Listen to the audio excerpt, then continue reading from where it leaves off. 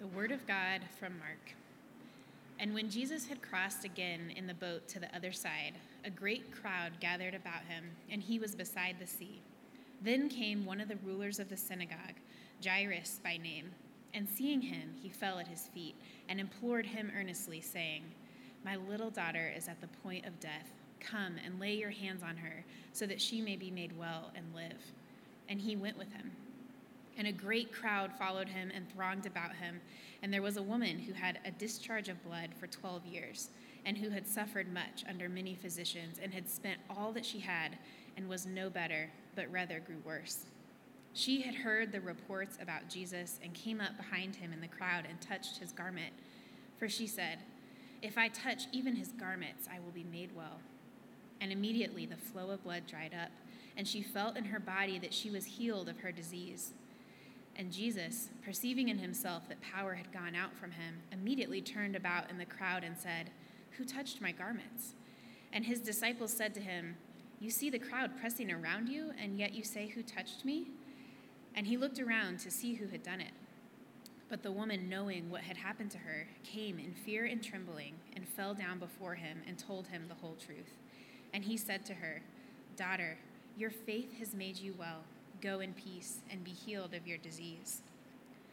While he was still speaking, there came from the ruler's house some who said, "Your daughter is dead. Why trouble the teacher any further?" But overhearing what they said, Jesus said to the ruler of the synagogue, "Do not fear, only believe." And he allowed no one to follow him except Peter and James and John, the brother of James. They came to the house of the ruler of the synagogue, and Jesus saw a commotion, people weeping and wailing loudly. And when he had entered, he said to them, "Why are you making a commotion and weeping? The child is not dead, but sleeping." And they laughed at him. But he put them all outside and took the child's father and mother and those who were with him and went in where the child was. Taking her by the hand, he said to her, "Talita kumi," which means, "Little girl, I say to you, arise." And immediately the girl got up and began walking, for she was 12 years of age. And they were immediately overcome with amazement. And he strictly charged them that no one should know this, and told them to give her something to eat. This is God's word given for our good. The grass withers, the flower fades, but the word of our God will stand forever. Please be seated this morning. It is my privilege to introduce to you a friend I've known for many, many years. He has served in a great number of places. He currently serves for Geneva Benefits Group, which is part of our denominational support for pastors and leaders in our denomination. They help arrange a variety of things that are just good services to have available, retirement strategies, all those sorts of things. But he wasn't always in that line of work. He has that extra math part of his brain that I was left without. But John is also someone who has done a lot of pastoring, including a long stint pastoring a church in California. So this morning it is my privilege and my pleasure to introduce to you Reverend John Medlock. John, come on up. Thanks. Good morning, Denver Pres. It is my pleasure to be here. Thank you, Jason. I travel quite a bit for my work, and I have the opportunity to speak at a variety of churches, and I really don't take lightly the fact that you all are welcoming me and giving me this chance, and so thank you. I'm going to be reflecting this morning on Mark chapter 5. We heard the reading, the New Testament reading earlier today, and so that's the passage we're going to think about together this morning. So I have two sets of kids. I have a group of 3 young adult kids, and then we also have 3 adopted kids who are much younger, who still live with us at home. But in this season, it's easy for us to think about like differences between kid sets, and we were laughing one day. My little kids now have like electronic stuff in their room, and things that help them do stuff like, for instance, tell time. when my big kids were younger, all we had was like a digital alarm clock. And my kids had a wake-up time. They had a bedtime, but they also had a time that they were not allowed to come out of their room until, right? And so we had trying to figure out like how to, when they were very young, we were trying to figure out like how to let them know, because they weren't great at telling time. So what we did is we took just a digital clock, and we took blue painter's tape and we taped it over the minute hand. And we drew a 7 on the tape, and we said, when the 2 numbers match, that's when you can come out of your room, right? And so it usually worked pretty well. The kids got it fairly quickly, and they would stay in their rooms until 7 o'clock in the morning, and for the most part, all was well. But every once in a while, it wasn't, right? Every once in a while, you'd hear, and I remember this, particularly my oldest, when he was really little, I remember one day hearing him crying and, kind of carrying on and fussing and calling. So I went in and I said, buddy, what's going on? Are you sick? No. I said, well, did you have a bad dream? No. I said, well, what's going on then? And I remember he looked at the clock and he said, the number won't ever say 7. Right? The number won't ever say 7. I'm waiting, but the time won't ever come. I thought, welcome to being human, right? Because we are people who are bound by time. The philosopher James K. Smith says this: we are mortal, not just because we die, but because we are the sort of creatures whose very being is lived in time. Being mortal means to be temporal. In other words, we're all that kid, aren't we? We're all that kid, waiting for a time to come, just mired in the uncertainty of the in-between. The church my family and I attend in Atlanta is in a season where they're between lead pastors. And there is a lot of anxiety. How long is this season going to last? What does it mean to be faithful in between? Are we going to be okay? And the worst part is the uncertainty, right? The worst part is not knowing how long it's going to take. Because I think if you could look the congregation in the eye and say, this is going to take 9 months, or this is going to take 13 months, then everybody could say, okay, we know what to expect. That's going to be hard, but we can deal with that. But we can't do that because we don't know. And the uncertainty can be maddening. So I want to ask you this morning, as we get started, to reflect on something. Just take a moment and reflect on this question. What are you waiting for?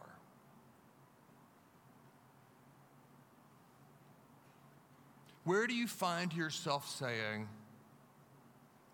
if only something, if only something would happen, then everything would be okay. Then I would have peace. Then I could find rest. My friends, to be human is to wait. It's to wonder. It's to worry that the clock will never say 7. It's to live in the fear that the time will never come, that the desires of our hearts will remain unmet.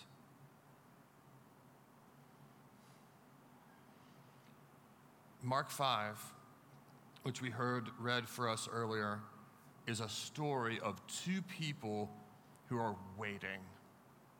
They're longing for relief. They know exactly how they would fill in the blank if only something.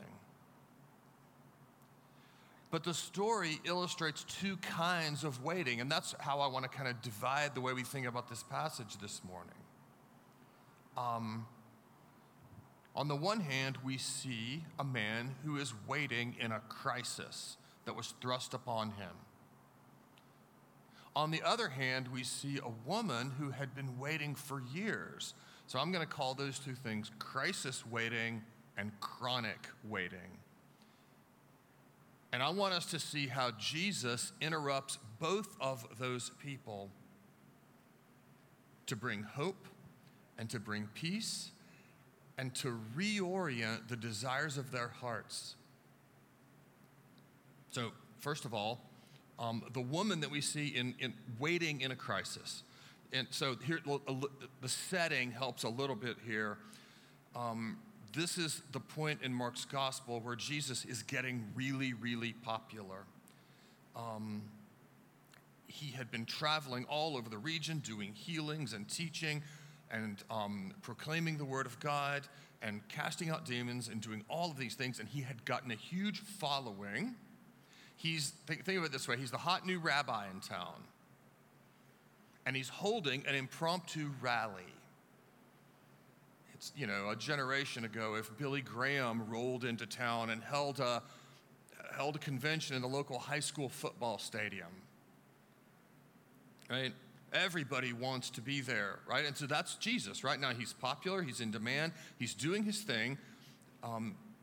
In verse 22, he's interrupted by this man named Jairus.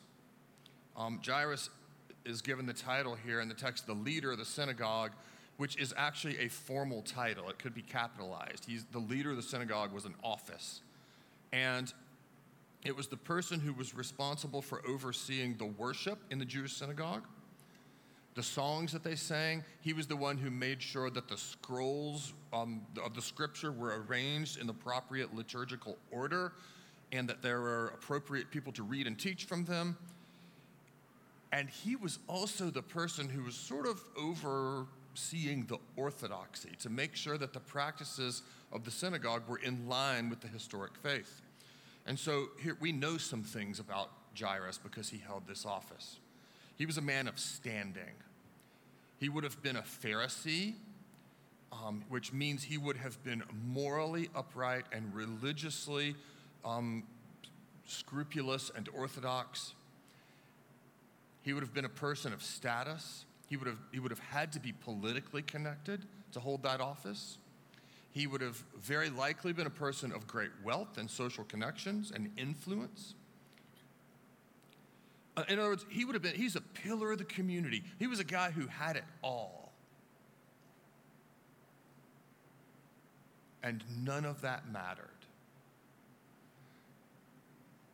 Because as he comes to Jesus in verse 23, he says, my little daughter is near death.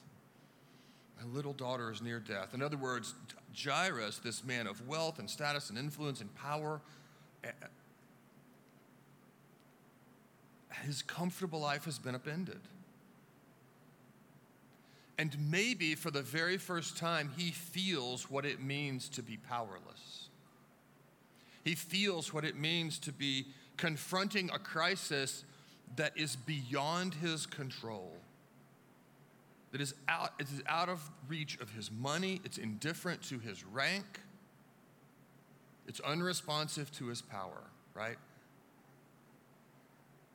Jairus is waiting in the midst of an unexpected crisis that has been thrust on him. Like a parent who gets a call at 2 a.m. that their child is in the emergency room and they rush to the hospital, fearful, and they wait, feverishly doing nothing at 1,000 miles an hour as the world swirls around them and their hearts pound and their minds race with the worst case scenarios. And the solution must come now because doesn't God see? Doesn't he care?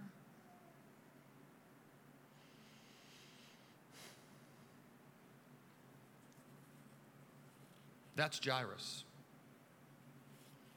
waiting in the middle of that kind of crisis. But Jesus is in town.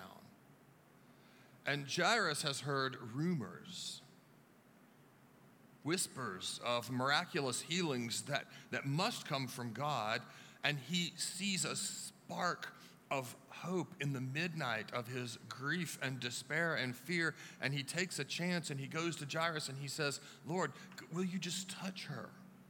Just come and touch her.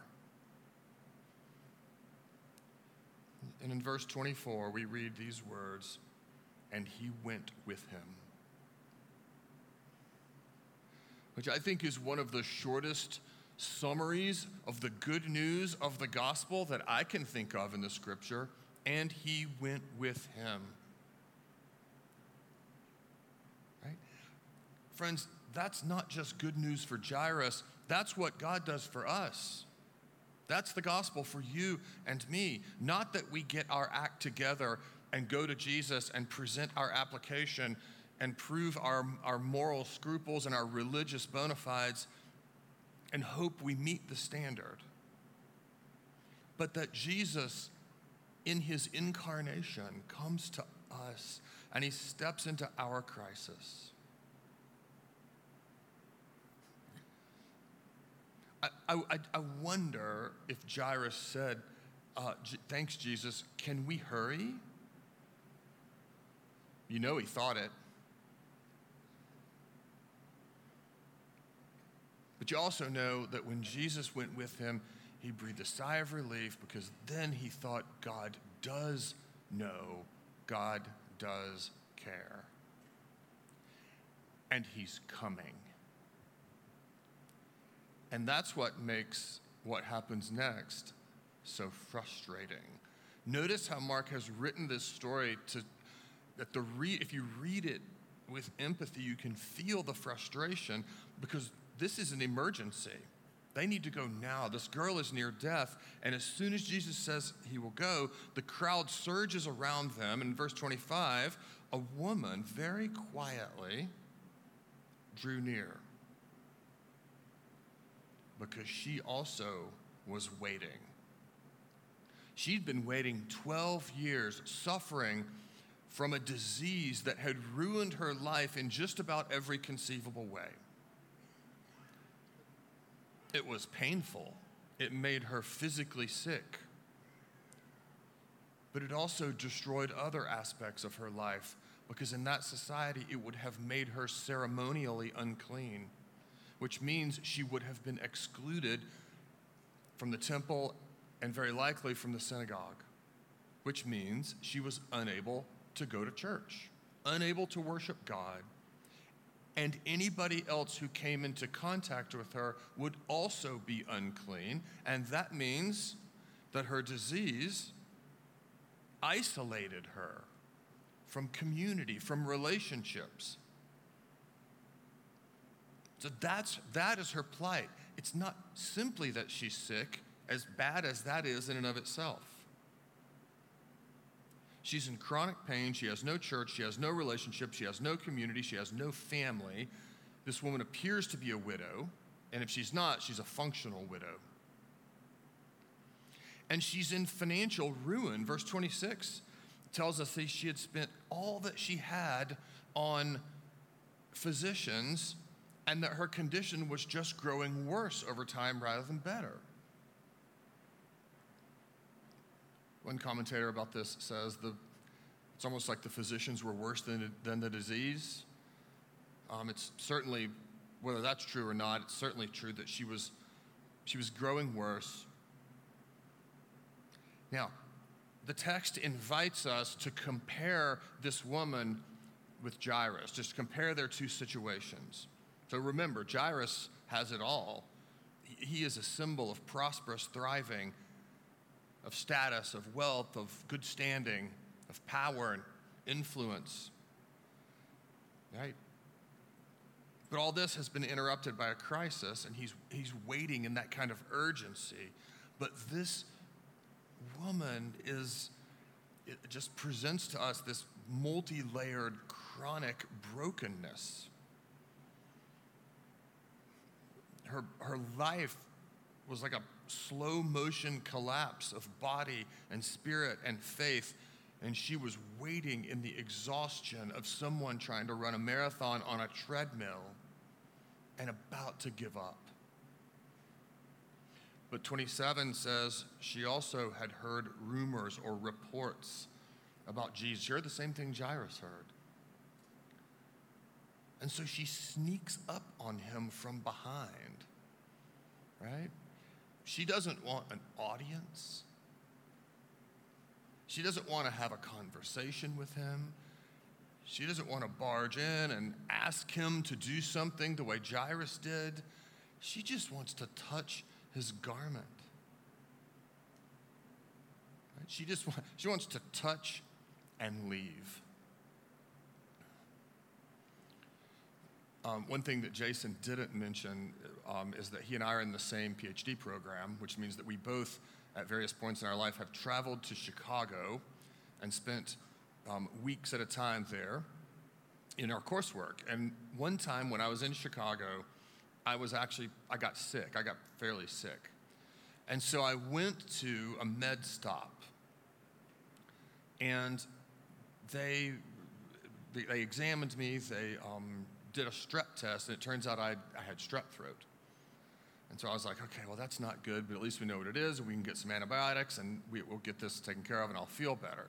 But then after they did all that, the doctor came in, and he was asking me all these questions, family history and all of this stuff. And I was sitting there going, like, leave me alone. We know what's wrong. I'll never see you again. You're not going to be my family doctor. At that time, I lived in California. I live 2,000 miles away. Just give me a prescription and I will be on my way. Now, that's what this lady wanted from Jesus. She approaches him like a spiritual med stop. She wants to pop in, get a cure, get out. Very transactional, very impersonal. And that's why Jesus enters into this little conversation with her that in some ways feels, a little bit nonsensical or something. He says, "Who touched me?" Which is ridiculous, right? The disciples certainly think so.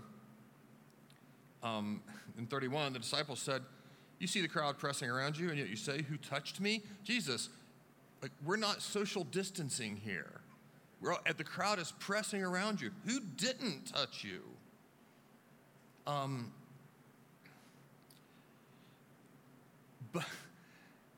But it wasn't a ridiculous. I thought it was a ridiculous question, but it wasn't. Because as usual, Jesus had an agenda that they just couldn't see. We sometimes have difficulty seeing. Jesus is not asking for information. Jesus is disrupting this woman's anonymity, her isolation, her autonomy. Right? By asking this question, what he's essentially doing is saying there are no anonymous, impersonal, transactional interactions with Jesus. No such thing. She just wants relief. But Jesus wants something much bigger for her, so much more for her. And so he draws her out. He draws her out, and he turns what she had designed to be like a stealth healing into a transformational encounter. Look at verse 33. The woman, knowing what had happened, came in fear and trembling and fell down before him and told him the whole truth. Jesus invites her in, and she just pours out her heart to him and tells him all the pain and all the isolation and all the shame and all the loneliness that she had suffered because of this disease. Now, at this point, any self-respecting Jewish man, especially a well-known rabbi like Jesus, would have slowly backed away. But not Jesus. I mentioned earlier how she would have been ceremonially unclean. And the last thing anybody wanted was close contact with that. Right? So they would have kept their distance. But Jesus does the opposite. Jesus welcomes her. He says to her, daughter, your faith has made you well. Go in peace and be healed of your disease. Right?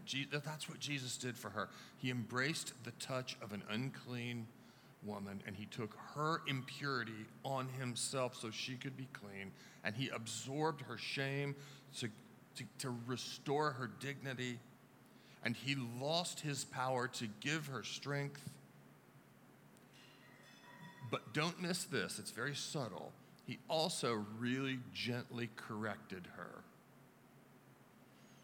Daughter, your faith has made you well, not your touch has made you well. Jesus is saying, my dear, that's not how my power works. My power can't be harnessed and managed. This is not magic. This is a life-changing relationship with the creator and savior of the universe. And my healing is so much more than physical. Which is great. And it's a lovely story until we remember that there's another daughter in danger. And do you see how the text kind of jerks us back and forth between these two things? And in verse 35, we're reminded that Jairus' daughter is still in grave danger. Right? Imagine Jairus during this encounter. Imagine Jairus while they're on the way to see his daughter, and Jesus stops and peels off to talk and have a lengthy conversation with this anonymous woman. Why? Right? Jesus stopped. Why? This woman has been suffering for 12 years. Another hour won't really make that much of a difference to her. But his daughter is at the verge of death. Another hour could literally kill her. In fact, it did. And that's what we read in verse 35. Someone comes and says to him, your daughter is dead. Why, don't trouble the teacher anymore. Now, we read this and we think, and Jairus thought this, like, this is bad triage, right? He treated the chronic patient ahead of the acute patient, right?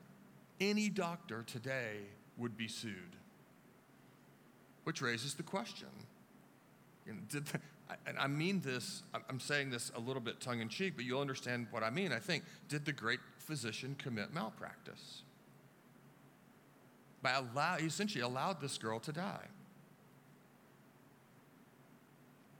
Well, the answer is that's only true if our urgencies and our priorities and our desires dictate the timeline to God. There's a scene in the Lord of the Rings books early on where Frodo, the hobbit, is waiting for Gandalf the wizard to arrive at Bilbo's birthday party. If you know the books, you know what I'm talking about. And Frodo's getting impatient. And he finally sees Gandalf kind of coming up the road and around the bend, and he runs to him and he says, "You're late." And Gandalf says, "A wizard is never late, nor is he early. He arrives precisely when he means to." And I think that's what we see here with Jesus. My timing is different than yours. My priorities are different than yours. And so he says in verse 36, do not fear, only believe. What he means, I think, is don't trust your own sense of timing. Don't privilege your desires over my priorities. Right? Don't elevate your urgency over my plan. You can't do that because you don't know what I know, and you don't yet really understand what I came to do. Jairus, that woman wanted healing. You want your daughter to be well, but I want something bigger. So he says, no, we're still going. And he goes with Jairus to his home, and it's a home that is so much like our world, marked by sickness and death and lament. And they say to him, he says, why are you making this commotion and weeping? The child isn't dead. She's only sleeping. And they laughed at him. But he goes in, this is verse 41, he goes in and he takes her by the hand. And he said to her something really similar to what I say to my littlest guy, Xander, who's 8, every morning when I wake him up to get him ready for school. Wake up, little guy. He says, little girl, wake up. Arise.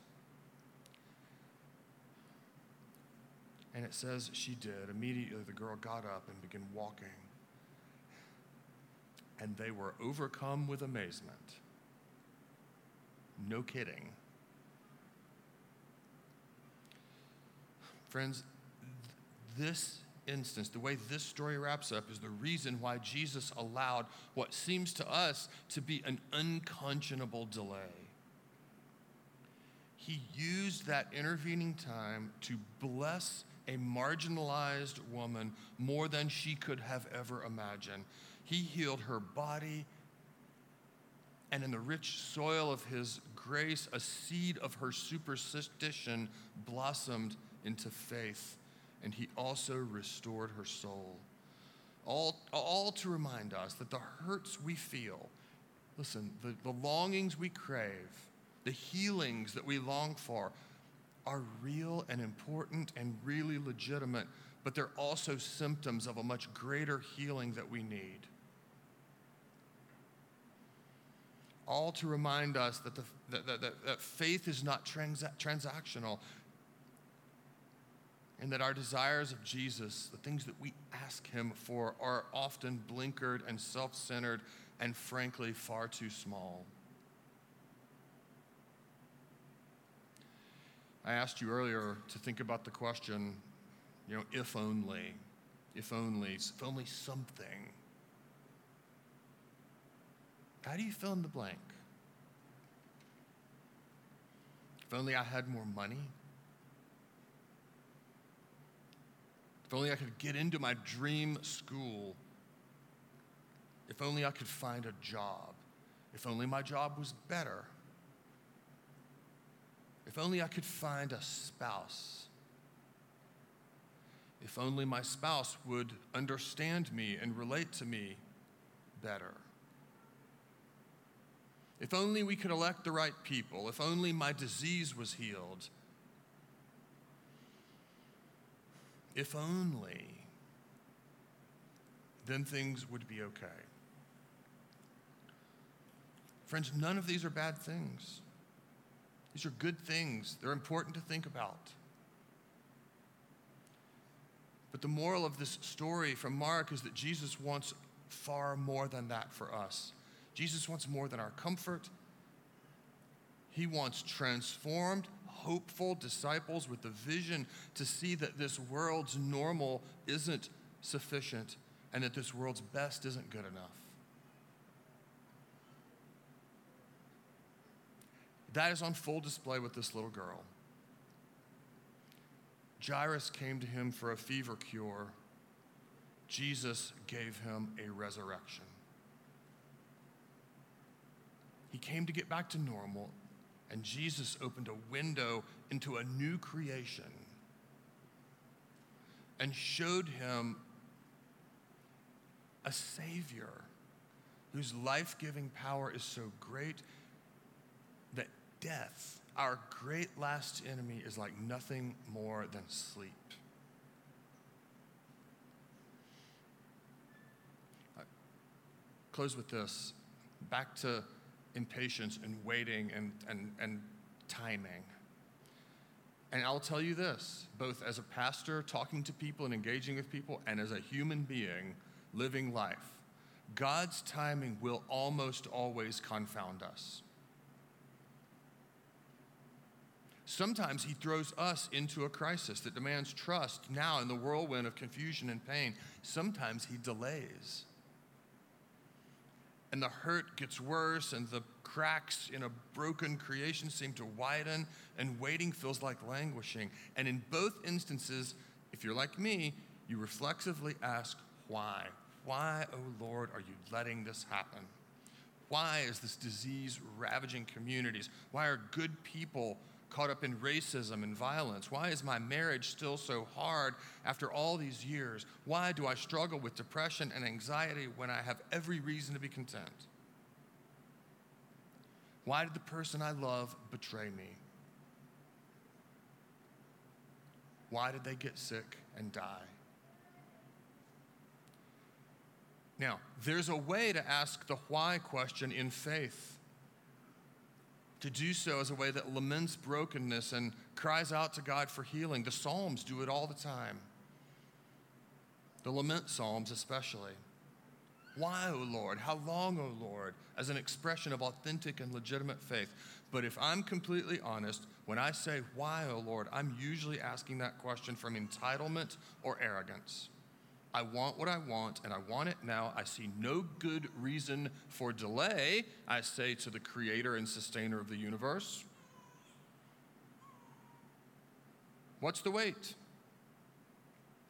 And my friends, I will tell you, if you do that, you will struggle to feel loved by God, not because God doesn't love you, but because when we demand that God perform on our schedule, our waiting hijacks our faith. You may say, okay, I understand. What's the antidote to that? Well, the antidote to that sort of toxic mindset is pictured in the very last scene. Jesus holding that little girl's hand, raising her from death as easily as waking her from a nap. Friends, hear me. When we are Christ's by faith, when our trust is in him and not in our own achievements or our own morality or our own religious observance, that's how loved you are. Here and now, in the uncertainty of waiting. That's how secure our future is. Not because circumstances are great, they frequently aren't.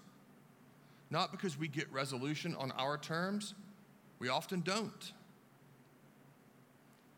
No, our hope is solid and our comfort is secure because Jesus has our hand and holds it in the midst of our crisis and our waiting with the same life-giving power that healed that woman back to dignity and loved that little girl back to life. And friends, that is our hope as we wait. It's not to get back to normal. It's not a good, comfortable life. It's God's promise to make all things new, to end the reign of sin and death, to heal every disease, to wipe away every tear, to end every oppression and injustice and unrighteousness, to mend his good creation of every scar that our sin has inflicted upon it. Friends, this is the gospel writ large, as big as all creation. If it is broken, bent, or ruined by sin, Jesus will restore it. And when he does, it will exceed our deepest longings. Just you wait. Let's pray together. Lord, we often wait in anxiety and fear. We often wait in entitlement, not understanding why you don't simply give us what we want and what we think we need. We often wait in shame, uncertain how to relate in a broken world. Lord, I pray that you will help us to wait in hope. Remind us that right here and right now, when we are his by faith, Jesus is holding us. And remind us of his promises to make all things new. And in the meantime, Lord, help us to wait with faithfulness and trust. We pray in Jesus' name. Amen.